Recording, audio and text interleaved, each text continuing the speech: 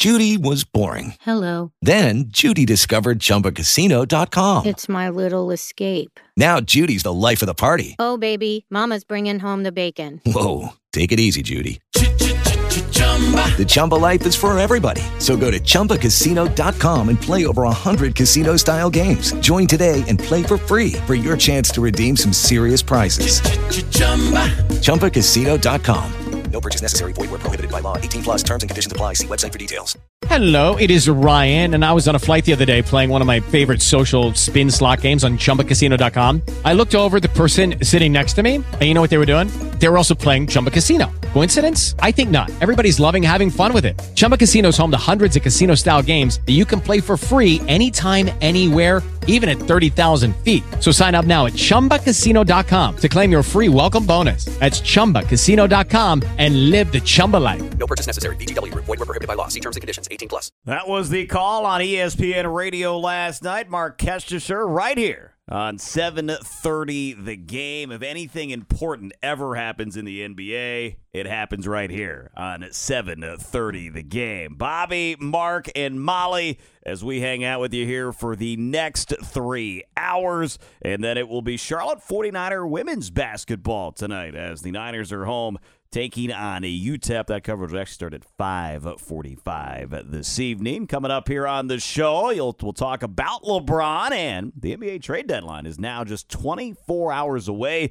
Kurt Helin will be with us from NBC Sports. At 4:15, Mike Monaco, he called the game last night between Wake Forest and North Carolina. So we'll get Mike's thoughts on his free throw calls and how he nailed them throughout the night last night and that game as a whole. We'll get into that here in just a minute. Reggie Walker at 4:45, usual Wednesday visit with Reggie. You can text in 704-800-4827. That's 704-800-4827. Last night in Winston-Salem, the Wake Forest Demon Deacons playing host to the North Carolina Tar Heels.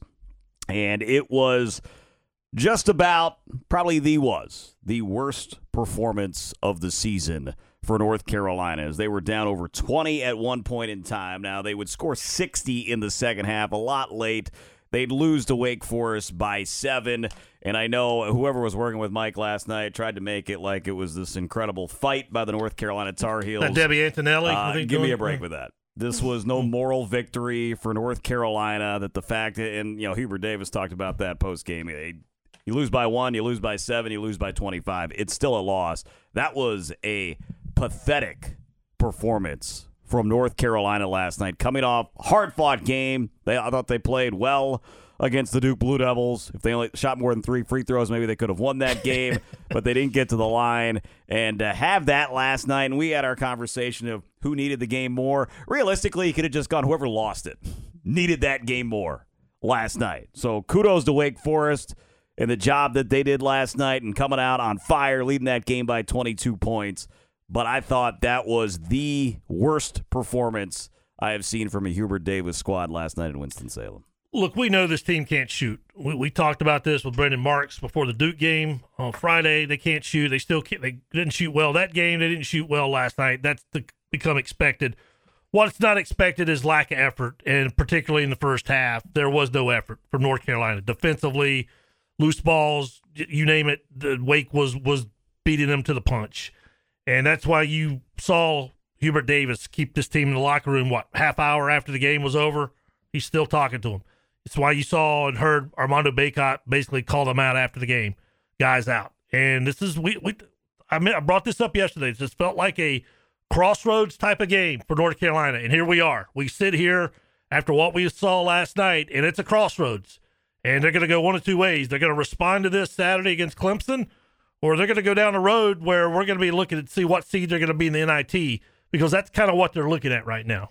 Yeah, and I almost feel like I'm past that crossroads with the Tar Heels. There's no turning back? On this 3-game losing streak. Yeah, the way that last night went.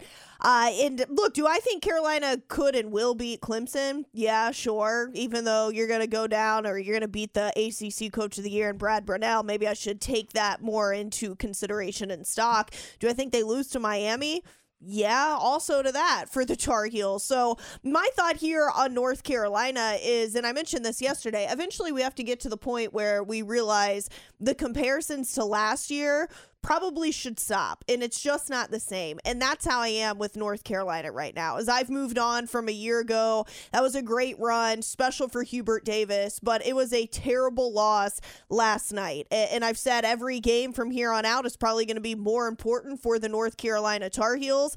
I don't think that could be any more true now, considering what this recent stretch of basketball has been, what last night was for the Tar Heels, and I'm kind of ready to wrap up any high expectations for North Carolina this season. John Gassaway, who we have on the show during college basketball season, he's got his bubble watch, and North Carolina has moved into his work-to-do category in terms of the ACC, which actually where Clemson is as well. But he looks at this Heels team over the past 3 games. They've shot 22% from 3. Last night was 4 of 18 from beyond the arc, and it was Love who made all of them, and 3 of them, I think, came there in the final couple minutes of that game. They're shooting 44% on its twos, and problem is when you look at that Carolina resume right now, their best win's Ohio State, which no, that's not a good win. Now, yeah, I mean, and look, they beat NC State, so maybe you could argue that victory at home, and we'll get the rematch later on this season for North Carolina. So they got some things in front of them, and this game coming up against Clemson will be massive for this team. Here is Hubert Davis post game on the Locker Room Talk. We have a long discussion, a much needed discussion in the locker room. And one of the things that I like to do is keep those comments with the guys in the locker room. Reason being is not that I don't want to tell you, but in order to move forward, it's best to talk to the people that you're moving forward with. And more, here is a short soundbite on Hubert on why the talk was needed. Because we're better than that. We're better than this. And it's 3 straight losses. They look bad now doing it here in this Wake Forest basketball game. And I'll give you one more Hubert soundbite. I thought this one, it's a longer soundbite here. But it's Hubert Davis kind of talking about when he speaks to the team and what his message he's trying to get across. Every time that I speak to the team, I'm speaking to 30 to 40 voices. They're not just 18.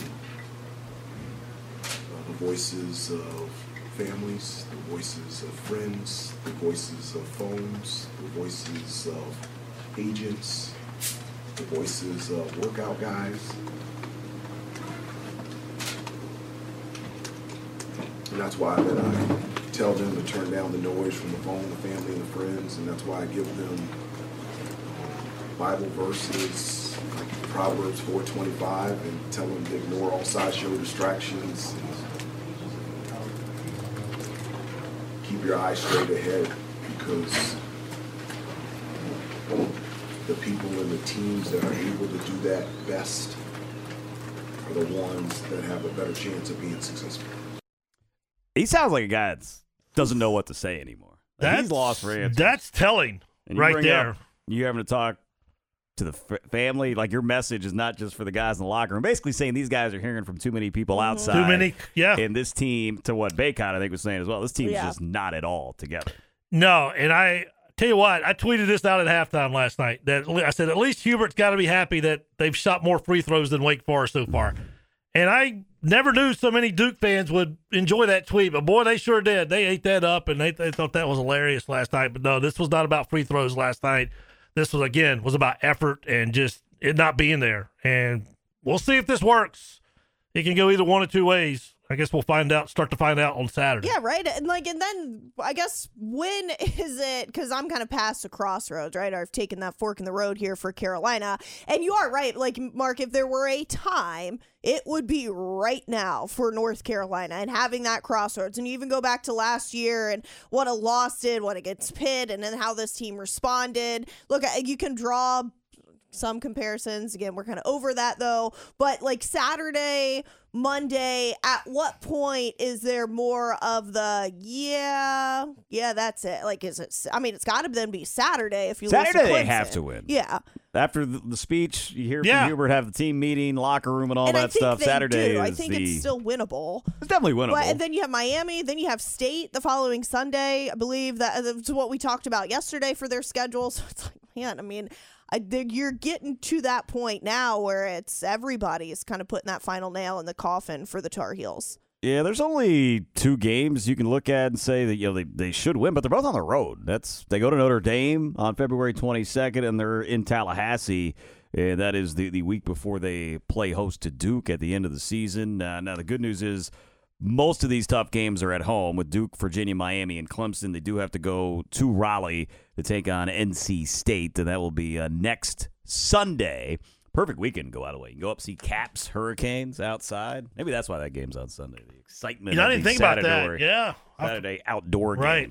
taking place with the Capitals and the Carolina Hurricanes. Speaking of NC State, they didn't really have to play last night. We've given them a pass. It was a night off. And they kind of And they showed treated it for it- the most treated it part. like that. as, they lose 63-50, held to just 20 points in the first half. It's fewest in a half this season. In fact, NC State had 0 bench points last night. First time bench has been shut out this season. They're the third ACC team with 0 bench points in a game this year.